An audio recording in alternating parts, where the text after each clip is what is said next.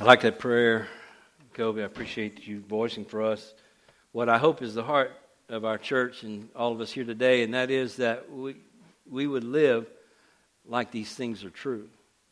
You know, we have had this discussion. I know most of us, if not all of us here, recognize the fact when we talk about the name of Jesus, we're not talking about that somehow the Jesus has power, that when you say that name, it makes things happen that don't normally happen. We're talking about the character of God revealed in Jesus, the characteristics that define who He is, the holiness of Christ, the weightiness of who He is, that transforms the hearts of people when they see it, that has caused us to respond in faith, to trust our lives and put our lives in His hands and put our eternity in His hands. It's that kind of weightiness that the name of Jesus or the character or characteristics of or the glory of Christ holds for us and for our community. So, man, I love that prayer that God make these things, let us live like these things are true. Help us to demonstrate that in the way that we live our lives, right? And so many, first of all, let me thank you guys for singing this morning. I mean, you sang like you meant it. Now, you might not have, but you sang like you meant it. You sounded like you meant it. And it's just beautiful to me when the music got down at the end and we were singing that, what a powerful name it is, and I could hear the voices of our people singing out, and, you know, you guys singing. Man, that if you didn't mean it, I meant it, and that just enhanced my worship this morning to hear your voices, other than Jeff's voice. I could hear his too. Actually, he's not in here, so that was a joke that didn't even get taken. So, yeah, it's beautiful to begin to understand the character of Christ, and we're trying desperately to dig into Scripture with that thought in mind. This past week, Goliath and I got an opportunity to go and be a part of a World Religions Conference up in, where did we go, babe? Florence, Kentucky, just south of Cincinnati is where we stayed. You know, we went in and out of Kentucky Kentucky 1,000 times because we stayed by the airport, which is right there. So it's not that I was on drugs all week and can't remember what we were doing. I do remember. Just forgot the location. But, yeah, Florence, Kentucky. So we went to this World Religions Conference and, you know, heard a lot of things. Some of it was very dogmatic in the approach of, you know, of apologetics, you know, get in the face of people, argue them down, and then belief will come. And I don't feel like that's the approach for us as a church. I feel like, you know, for the millennial generation, the people we're trying to reach, I think that is not an effective approach. And so I didn't really like that, you know, but there was also people at the conference that really said some really strong things. And one of the things that was said in reference to how we do apologetics, it was a conference on secular humanism, and the speaker said, you can't think your way into believing. And a lot of times our approach to trying to evangelize the world is we are arguing with people who think differently than we do, thinking that if we can change their thinking, then we could change their believing. And he says that doesn't happen. Because believing happens in our heart. And what has to happen is we need to change, we need to allow God to use us to bring about change in believing so that people's thinking will change. Because believing forms your thinking. And if there's anything else I learned this week, that was true. In every scenario, in every religion, what you believe affects the way you think and the way you operate and act in life, right? All of you know that if you evaluate yourself that way. What you really believe makes its way into how you think and how you operate, how you behave. And so, you know, I couldn't help but come back to what God is doing at the Gathering Place. And right now in this sermon series of us going through the Gospels and asking the question, who was Jesus? So that we can be affected by who He is. And our belief will be affected by who He is. In such a way that it changes the way we think and the way we behave. Ultimately, it also reveals Jesus to the world around us. when we are acting out of a heartfelt belief and understanding things that we've discovered not only by preaching and teaching and thinking, but that we've discovered in our experience as God has grabbed our hearts and given us experiences with Him to reveal the truth of who He is. When that kind of change happens in our hearts, man, it starts making its way into the way we think about life and the way we do life. Does everybody get that? Y'all with me? Say, oh, yeah. All right. And so that's why we're doing what we're doing. We're not just doing these studies so that we can come up with some cool ideas about, ways to interpret what the Bible says. We are asking ourselves, who is Jesus? Because, Philip was with Jesus 3 years, and in the last moments with Jesus in the Garden of Gethsemane, Philip asked Jesus, he said, show us the Father, and then it will be enough. And Jesus says, how long will I be with you, and you don't know who I am? If you've seen me, you've seen the Father. And we're asking the question, have we really seen Jesus? Or for us, the spirit form of Jesus that lives inside of us? How long will God's Spirit live inside of us and we don't know who He is? Because we don't walk in His ways. We don't see evidence of Him moving and working in our lives consequently, because obedience leads to God's activity in our lives and God exclusive revelations of His person to us. And so we need to continue to walk in the Lord, to abide in Christ and discover God like people were discovering Him in the New Testament. As He walked about, wherever He went, because He's walking by. We talked about a couple of weeks ago with the man who was blind from birth. Because Jesus was walking by and Jesus saw him, lives were transformed. And we're going to continue to see the effects of that even today as we move into this story of Lazarus and being raised from the dead. Great story. I'm not going to read the whole story. I am eventually going to read the whole story, but I'm not going to read the whole text. I'm going to work my way through it today. But you guys are familiar with the story. So Jesus is being... basically, they're about to be stoned to death for healing the man born blind and all the ramifications that came as a result of that. And he does a voodoo act and disappears. And he's gone. Not really voodoo. Don't take me literally. But he does this disappearing act and he's gone. He somehow gets out of this, and the crowd is ready to stone him, and he disappears. And he goes to Perea, where he begins to preach the gospel, and people begin to respond to that. And then he gets news that Lazarus, his great friend who he loved, Mary and Martha's brother Lazarus, is ill to the point of dying. And Jesus responds to that. And his response to that is that he ultimately shows up back in Bethany, where his life had been threatened. He goes back there and he raises Lazarus from the dead. And in that scenario, this whole story, as we walk through it, you'll see the beauty of how Jesus reveals to us that He is the resurrection and the life. We're going to see that today. And I hope that you will get in your mind some dead things in your life. Man, God has brought some dead things to life for me this past week. He's brought some dead things, some things in my life that are dead, that are still there, or they're not quite dead, and He's brought them to the point of death. Because until we're good and dead, the resurrection that Christ has for us, the resurrection life that He has to offer us, is not going to find its way into our lives either. In those corners and nooks and crannies of our lives where we are refusing to die. So let's walk through this text together and see if we can find out what it means when we say that Jesus is the resurrection and the life. John chapter 11 is our passage. We'll start with verses 1 through 3. And again, we'll just walk through the text today. John 11, 1 to 3. Now a certain man was ill, Lazarus of Bethany, a village of Mary and her sister Martha. It was Mary who anointed the Lord with ointment and wiped His feet with her hair, whose brother Lazarus was ill.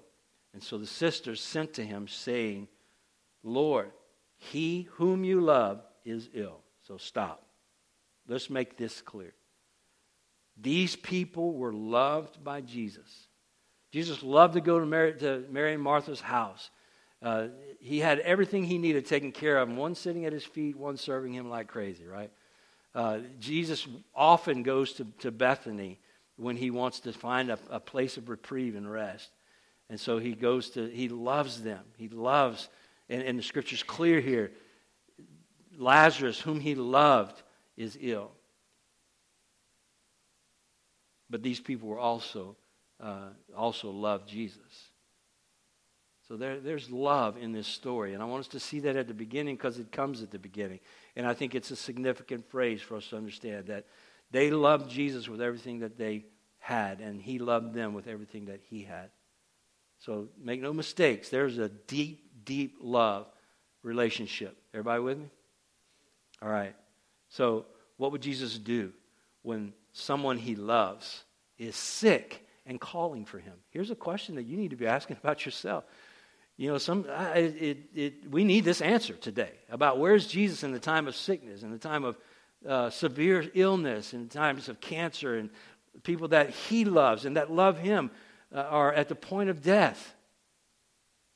Where is Jesus? Don't we need that answer today? And so we need to understand who he is. He is the resurrection and the life. Verse 4, but when Jesus heard it, he said, this illness does not lead to death. It is for the glory of God, so that the Son of God may be glorified through it. Okay, no surprises here. Jesus is doing what Jesus does. He immediately knows the will of the Father regarding this. That this death is that this illness is ultimately going to glorify God. So no surprises here. He does what he does. He consults the Father who knows the purpose of this illness. And then he acts, as always, in connection with what the will of the Father is. Everybody with me? Jesus never acts outside of the will of God. We know that. So this illness is not unto death. It's for the glorification of the Father. Now, it presents a new challenge for us. Considering that his friend, who he loved, is ill. And that Jesus has the power to heal him. We've already seen that. So there's an important lesson for us here. Jesus loves us even in sickness and trouble, in sickness and trouble. So listen to what he says in verses 5 to 6. Now Jesus loved Martha and her sister and Lazarus. He makes that point again. Don't be confused, people. Jesus loves them. All right, so he says it again. Jesus loved Martha and her sister and Lazarus. So when he heard that Lazarus was ill, he stayed 2 days longer in the place where he was. Now, we've had fun with this before, because that sounds like a contradictory statement, doesn't it? Jesus loved them. I want you to know that. So, that little word means he's talking about, in reference to what I just said, there was an action. In reference to the fact that Jesus loved Mary, Martha, and Lazarus so deeply and was loved by them so deeply, he stayed 2 days longer in the place where he was. John reminds us that what Jesus is doing is consistent with his character, that he is acting out of love for Mary, Martha, and Lazarus, as he always does. He's consistent in his character. He always acts out of love, but also in connection with the will of the Father. The love of God and the actions of God are always in concert with one another. Don't be confused about that. It feels like at times that the way that God is acting towards us is not a demonstration of his love, but you can't separate the two. And the author is trying to help us to understand clearly that these two things are in concert with one another. You can't anymore separate these characteristics of God from each other than you could separate God from himself. This is who he is. Letting Lazarus die was the will of God, and it was the most loving thing that Jesus could do, even though it was not logical. And though Mary and Martha would have had Jesus come and reveal himself again as the healer in this situation, the Father had a different plan. for this illness. It was a bigger plan. They didn't know it at the time. It was a more significant truth that Jesus wanted to reveal about himself, that we have the privilege today to see in the character of Christ, in the person of Christ, because Jesus did what the Father told him to do. So, verse 7 to 10. Then after this, he said to his disciples, let's go to Judea again. The disciples said to him, Rabbi, the Jews were just now seeking to stone you, and are you going there again? And Jesus answered, are there not 12 hours in the day? If anyone walks in the day, he does not stumble because he sees the light of this world. But if anyone walks in the night, he stumbles because the light is not in him. All right, so remember, in response to Jesus' messianic claims, after he heals this man born blind, and all the questions were asked, and the interviews were done, and the research had been done, the Pharisees were attempting to stone Jesus. That was their response. And Bethany was only 2 miles from Jerusalem, but Perea was a safe 10-hour journey away from Jerusalem. So the disciples are saying, listen, just now we left, just a couple of weeks ago, we left Bethany where you were about to be stoned to death, and you want to go back over there. And though the disciples wanted Jesus to reveal himself again as an escape artist, they wanted him to reveal himself again as the one who's been speaking the word now in Perea with power and getting great results. They would rather have had him stay where he was and encounter him in the ways that they'd encountered him. Again, Jesus had a greater thing to reveal about himself. So verse 39, again, they sought to arrest him, but he escaped from their hands. This was And he went again across the Jordan to the place. This is chapter 10, verse 39. I'm sorry, I'm just reading the passage that's tied to Jesus' escape and him speaking the word with power. This is where he was.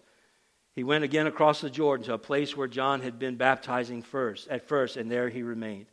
And many came to him, and they said, John did no sign, but everything that John said about this man was true, and many believed in him there. But Jesus was not concerned with what would happen because he was walking in the will of the Lord. He wasn't concerned about what's going to happen to me, because if God says go, if I'm supposed to live in this town, if I'm supposed to live through this scenario, then that's God's will and I'm good with it. If I'm supposed to die, then it's God's will and I'm good with it. And so Jesus makes this statement: if walking in the light of the Father's will is going to lead to death, then so be it. Jesus was ready. But he was not going to stumble outside the Father's will for fear of what man could do to him. The safest place, church, for us to be is in the Father's will. We need to see that in Christ. We need to learn that. We need to embrace that about Jesus and his character, is that wherever the Father's will is the best place to be. It doesn't always feel that way, and particularly when things seem to be falling apart and all around us, and God's activity doesn't seem to be consistent with what we understand to be good. We need to realize that the safest place to be is in the Father's will. So whatever's going on with you, so many of us tend to, in times of trouble, to run away from God rather than run to God. Ask God what he's doing. Ask God what he wants you to do. Walk in his will.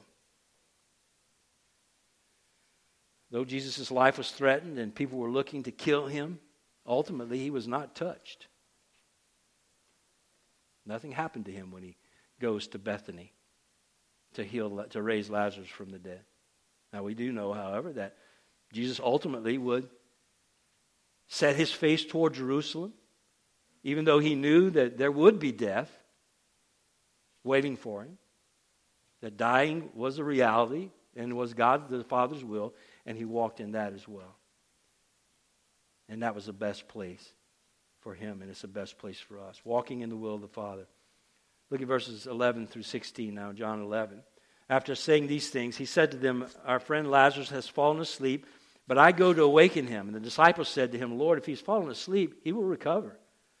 Now Jesus had spoken of his death, but they thought he meant taking rest and sleep. So Jesus does what he does. He tells them plainly, Lazarus has died. And for your sake, I am glad that I was not there, so that you may believe. but let us go to him. So Thomas called the twin, said to his fellow disciples, let us also go, that we may die with him. They just don't hear it, right? They don't hear it the first time, they don't hear it the second time. They have set in their minds what's going to happen. But Jesus, he tells the disciples what the purpose of Lazarus' resurrection would be. He says, so that you guys will believe that I am the resurrection and the life. We're going, he has died, and I'm glad that we haven't gone there, that he hasn't been healed, because now it has another purpose. And that is that you guys may believe that I'm the resurrection and the life. It's weird that Jesus would say that he's glad that his friend that he loved died. But there's purpose in it. There's a greater purpose that Jesus wants to reveal about himself, and that is that he is the resurrection and the life. And so he says that. And we don't always get to know the purpose of God's activity. Church, you know that. We don't always get to know the purpose of God's activity. But in this case, Jesus reveals it to his disciples. And there are times that God will reveal, as we stay connected to him in the midst of tragedy and problems, that God will reveal to us that he is bringing life out of something dead. That he's helping us to get to the end of something in our lives that we've held on to for years, some dead something that's beginning to stink because it's been in us for so long. That he's coming to bring life out of that. He's coming to get us to the end of that in our lives. And we can understand that. But ask God what he's doing. Look, if you have tragedy in your life, make good use of it. We've had this discussion before, but make good use of it if you have problems. Ask God, what are you doing? Let's work together. Let's get the stank out. Right? All right, John 11, 19 to 21. So when Martha heard that Jesus was coming, she went and met him, but Mary remained seated in the house. Martha said to Jesus, Lord, if you had been here, my brother would not have died. Now, this is a true statement, right? It's a true statement. Jesus apparently knew that if he came, he would have been tempted to move out of love for Mary and Martha and Lazarus. He knew. Jesus knew. And as I was thinking about this past week, this is truth. It's in the Word of God. Mary said it. If you had come, he would not have died. And that is a true statement. And I believe that's one of the reasons why Jesus stayed in Perea for 2 more days. Is because as much as he wanted to go and heal his friend Lazarus, he knew that God had a bigger plan. And so he walks in the Father's plan. And I think there's a lesson here for us to see just in the example of Christ how we need to handle temptation in our lives. The Scripture's clear about what we do when temptation comes. None of us are exempt from it. We are all going to be tempted to walk outside the will of God. That's coming. And if you determine in your heart to walk in the will of God, you need to know that Satan is determined to get you out of his will. But what does Jesus do? Scripture says that, first of all, God will not allow you to be tempted beyond what you're able to withstand, but with every temptation, he will provide what? A way of escape. Jesus is taking the way of escape. He always took the way of escape. Jesus never fell to temptation. He always took the way of escape, and he's taking the way of escape here by saying, I'm going to stay in Jerusalem for 2 more days. Because I'm going to accomplish the Father's will, and I'm not going to go and walk in the face of and be tempted to fall. I'm going to handle this temptation this way. I'm going to stay here. And so he stays.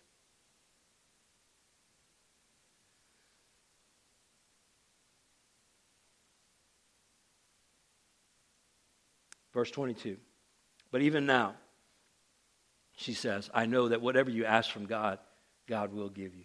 Listen, Martha knew the truth about the prayers of Jesus. We talked about this a while back, how Jesus prays for us. And when Jesus prays, he always prays in concert with the will of God. It was interesting to me this morning that one of the verses that we read talked about that. That God wants us to understand that the Holy Spirit cries out in groanings that we can't understand. He is praying according to the will of God for us. Always praying according to the will of God. And every time the Holy Spirit speaks a prayer, that prayer will be answered because it's always consistent with the will of God. And so the same thing is true about Jesus. And she knew, Jesus, if you pray a prayer, this can happen. Whatever you ask from God, God will give you. I know that. She knew about the prayers of Jesus. She may not have understood the reason that the Father answered all the prayers exactly the way as he requested, but she knew that when Jesus prayed, something was going to happen. And in this case, Jesus already knew the Father's will, so he proclaims it to Martha. Listen, verse 23, Jesus said to her, "Your brother will rise again." Martha said to him, "I know he will rise again in the resurrection on the last day." And Jesus said, "Wait a minute. I am the resurrection and the life. Whoever believes in me, though he were dead, yet shall he live. And everyone who lives and believes in me shall never die. Do you believe this?" She said to him, "Yes, Lord. I believe that you are the Christ, the Son of God, who is coming into the world." Look, it was important that Martha not only understand what the facts were about the resurrection, but now it's important that Martha make a transition from mere facts to the reality of who Jesus is. Not only is there a fact that there's going to be a resurrection because it's been prophesied and spoken about in the book, but she needs to make the transition to see that these facts are more than facts. You're about to experience the reality of resurrection, and that's me. I am the resurrection. She's fixing to make a transition. Jesus is fixing to help her make a transition from mere facts into the reality of who he is. Does that sound familiar? I hope so, church. Right? Man, that's what abiding is. It's us taking the facts of the Bible and walking in the commandments of God as he leads us by his Holy Spirit day in and day out and coming to discover the reality of who God is. Everybody with me? That is abiding. That's the essence of what we are to do as disciples, is just understand the will of God, obey what he says, discover the reality of who he is as he reveals himself to us. There's no greater truth than that. Jesus is helping Martha to understand and to move from just mere facts that she understands about what the resurrection is and going to be to who the resurrection is. We need to make that transition. Life experiences bring facts to life. There's a lot of believers that are content just to know the facts. But at the gathering place, we're determined to know the person. Y'all with me? Say, oh yeah. Isn't that true? We want to know the person behind the facts. So Jesus is giving her that. Look at verse 28. When she had said this, she went and called her sister Mary, saying in private, "The teacher is here and is calling for you." And when she heard it, she rose quickly and went to him. Now Jesus had not yet come into the village, but was still at the place where Martha met him. Remember, outside the village. And when the Jews who were with her in the house, consoling her, saw Mary rise quickly and go out, they followed her, supposing that she was going to the tomb to weep there.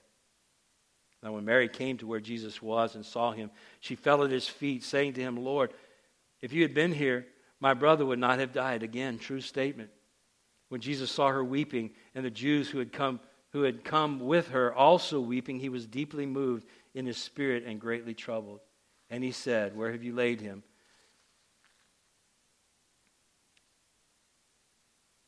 Sorry, I lost my spot. And he said, "Where have you laid him?" And they said to him, "Lord, come and see." Jesus wept. So the Jews said, "See how he loved him?" But some of them said, "Could not he who opened the eyes of the blind man also have kept this man from dying?" Listen, the events are happening exactly the way the Father wanted them to happen. These events are not random.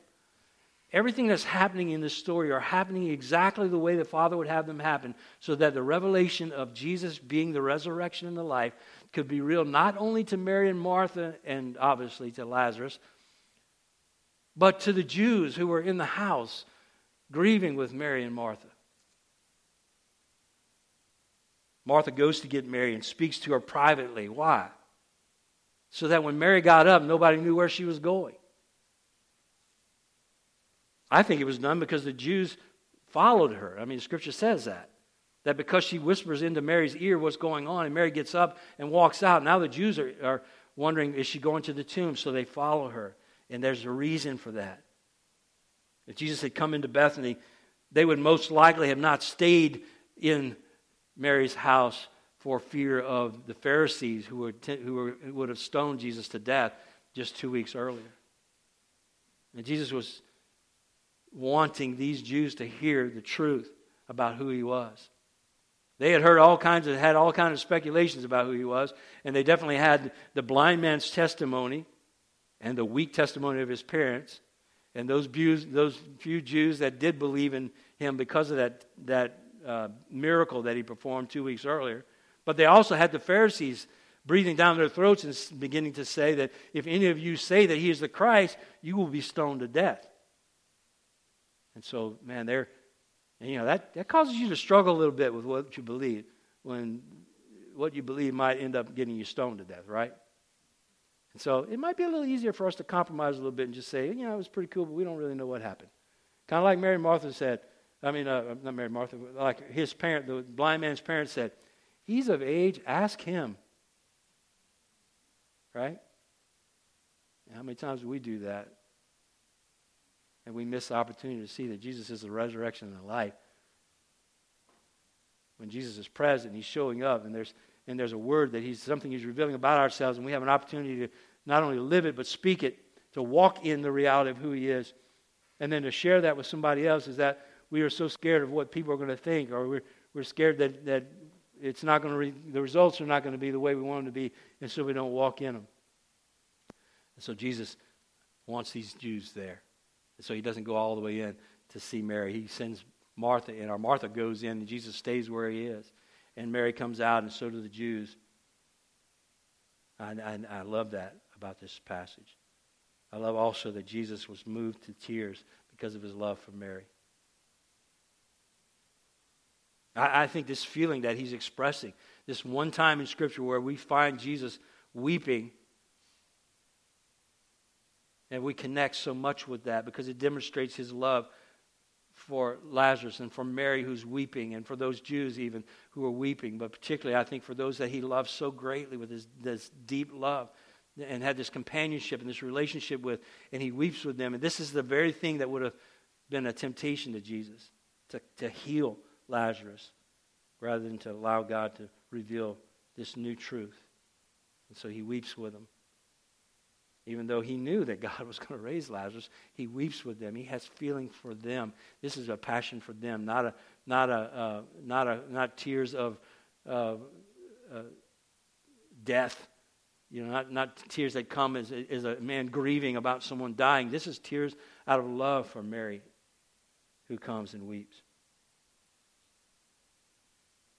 I love this because Jesus waits for the Father's timing to bring Lazarus to life, which caused the Jews to be perplexed. They didn't understand it. He loved him. Why didn't he heal him? He's healed other people. Why didn't he come? Because he loves him, doesn't he?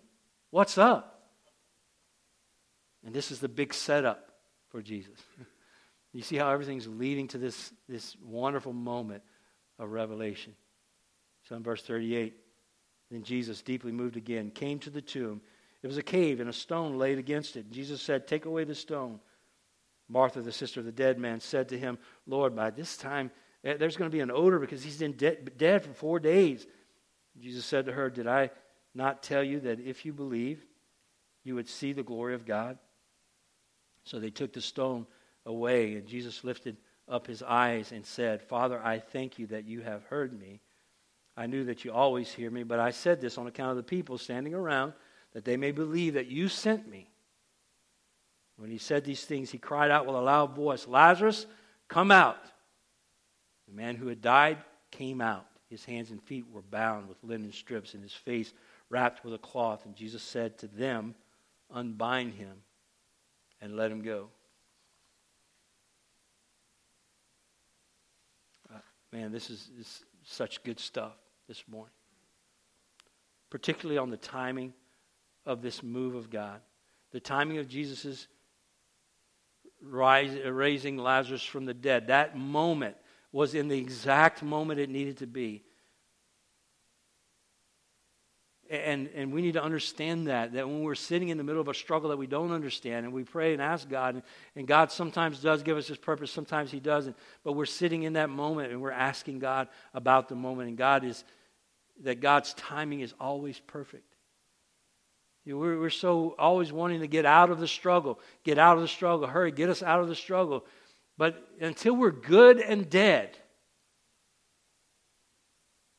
then it may be you fixing the problem. It may be you stepping in and taking care of things.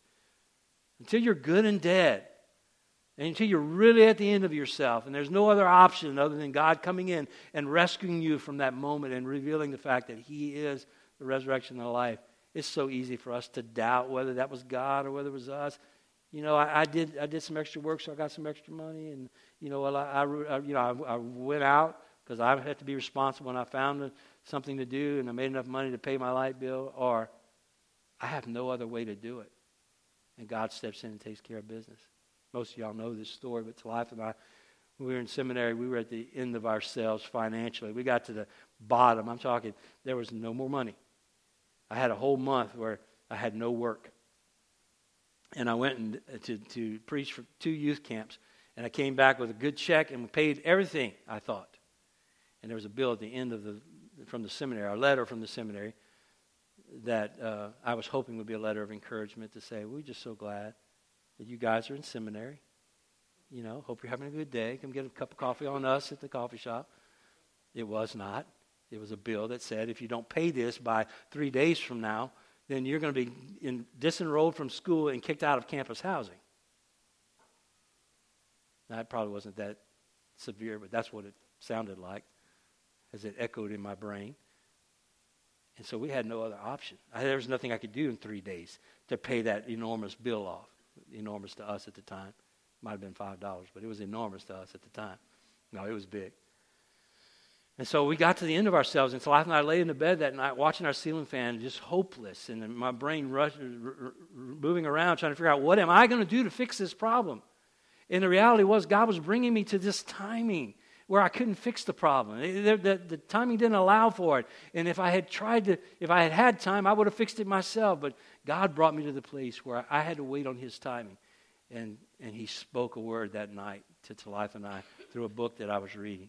And when He spoke it, it was so clear. He said, when you come to a crisis of belief, what you do next tells what you believe about God. And so we just kind of checked up. And we asked each other, what do we believe about God? And both of us said, God can take care of this. We believe that about God. And then let's act on what we believe. Let's don't tell anybody. Let's just pray and let God do it. Now are y'all feeling kind of the tension of that? I didn't want to do that. I still want to try and figure out ways to do it, but we did. And my peace immediately came. This problem was not resolved yet, but God had spoken to us. And we had a word from Him that we knew was from the Holy Spirit, and we rested in it. That was on a Friday or Saturday. Monday morning, my dad knocks on the door. And he lives 3 hours away. And it was like 5:30 in the morning. Which sounds weird, but that's my dad too. But it is weird. He was so excited. Because though they didn't have money to help us, very seldom or ever had any extra money to do anything to help us. Sometimes we'd bring groceries and things like that. And we had already borrowed what we could from them, and they were tapped out, and so were we. We had already done all we could do. And it was starting to stink. It was so dead, our financial situation. My dad knocks on the door and so excited about taking me to the coffee shop and telling me, without my prompting, we didn't tell him anything about our condition. We smiled. We had peace. I had no intention that he had come to take care of anything financially for us, because he was not that guy.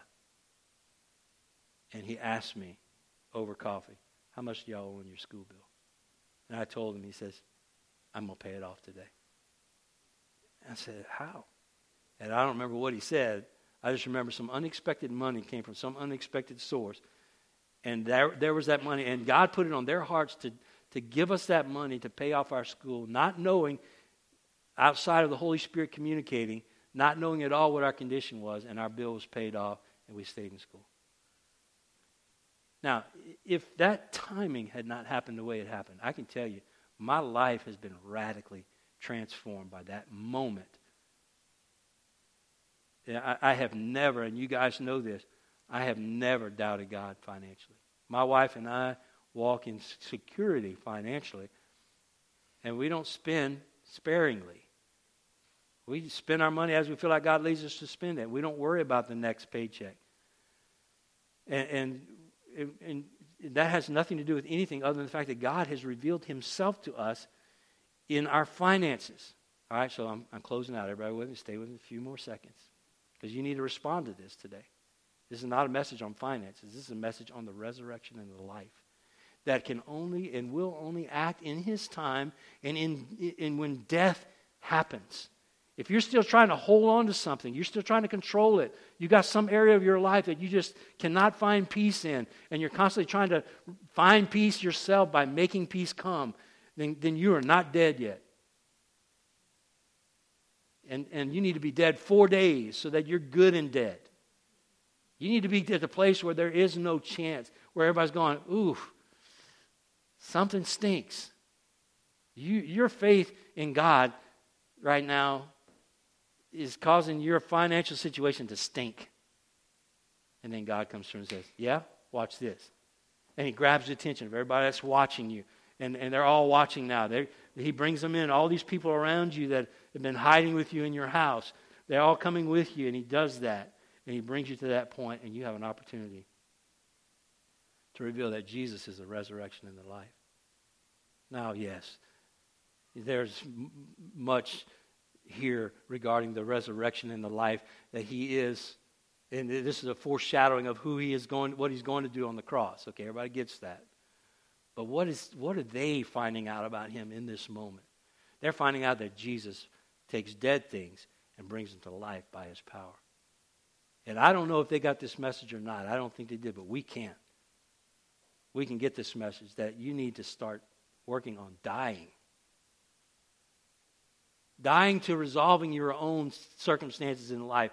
Dying to try and fix your life or reach your goals. Or dying to trying to be somebody. You need to die to all that stuff. And the quicker you get dead, good and dead, then the Holy Spirit will come in and will bring life to those areas of your life. And you will be content and joyful and peaceful. Some of you today, it is your finances, more people than not, because the love of money is the root of all evil, and it is. And it controls us, and we're always worried and anxious when money's not there, it's not enough. And yet if we just looked around, we would see that God has always provided. You know, some of you, it's in the area of your marriage, in your relationship with your spouse, or some of you, it's in relationship to your children, and promises that God's given you for your children. And you just don't see it yet. The circumstances are not revealing that. It looks like they're dying instead of coming to life. And those things work in concert with one another. God brings things to death before he brings them to life. The ministry of Jesus and the teaching of Jesus, particularly in Matthew chapter 5, but in the Sermon on the Mount where he's preaching, you've heard it said, but I say. You've heard it said, but I say. And he adds severity to the old teachings of Moses that nobody was able to keep. And ultimately says this statement in the end of it, he says, I tell you the truth, if you're guilty of one of these, you're breaking one of the commandments, you're guilty of breaking all of them. Now what you going to say? What we need to say is, I'm dead. Okay, I'm dead. And some of us are, man. We are. We have died so much, but we need to be good and dead. We need to start stinking around here before the Holy Spirit's going to come in and really bring those things to life in a way that we know it's God, it's not us. That God will come in and give you that job that you need, that you didn't know that you needed, but you need it, and because you finally gave up on trying to find one yourself. Or that God takes care of your kids because you quit trying to fix them yourself. That God takes care of your marriage because you quit trying to find some self-help plan and read enough books to figure it out and follow all these patterns that man has given, and instead just trusting the Holy Spirit to lead you in what to do and to change your heart towards your spouse. Pick an area. You know what your area is. And Jesus wants to bring us to the end of ourselves today. And there's a watching world around us that will also find the heart of Jesus, reaching out to them to teach them who he is. And this community desperately needs to see Christians who will die to themselves in all these areas and have the resurrection life of Christ being displayed in the way we live so that the name of Jesus will be glorified. What a wonderful name it is. We're discovering that as we read, and as we study these passages, we're seeing the character of Christ. What a wonderful name it is. We need to get that in our hearts.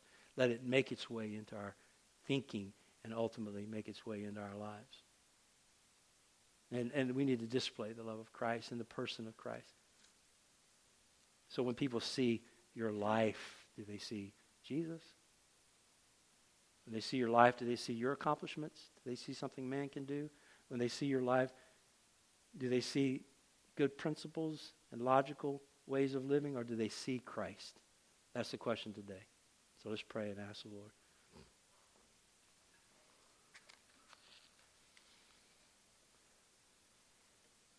Lord, we are reluctant disciples. We are hard-headed disciples. We laugh at your disciples in this story because we are them. We find ourselves there. We hear you, but we don't understand. And we know, Lord, that the only way we're ever going to understand is when we connect your love for us and the Father's will, regardless of how hard it seems. When we connect those two things in a way that causes us to trust you and walk in faith in the places where we're not dead. So I pray for that today.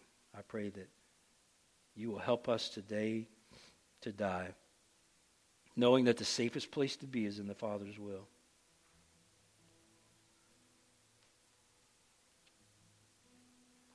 Father, we need that. This community needs that. We have people who are sitting around us, grieving with us, who need to know the answer to grief is death and life. We don't always get to know your purposes, the purpose of your activity in this world and in our lives. Lord, when you do reveal it, I pray that we'll embrace it and we'll walk in what we know is your will. And walk in what we know is your plan, even though we can't see it coming about. But Father, when we can, we thank you for the blessing, when you do show your purpose to us. Father, help us to trust your timing today. Help us to work with you. God, reveal to us the areas of our life that we need to surrender to you. Father, I pray that the stench of our death would be a fragrant aroma to you today as we lift our prayers to you, God. Prayers from sincere hearts. And Father, that you would return to us, God, dancing for our mourning, that we would smell the fragrance of Christ today, that we would experience the beauty of the Holy Spirit moving and working in us, and we would recognize and know in every area of our lives, God, that whatever we surrender to you, wherever we die, there's life waiting. Reveal that to us today. We pray in Jesus' name.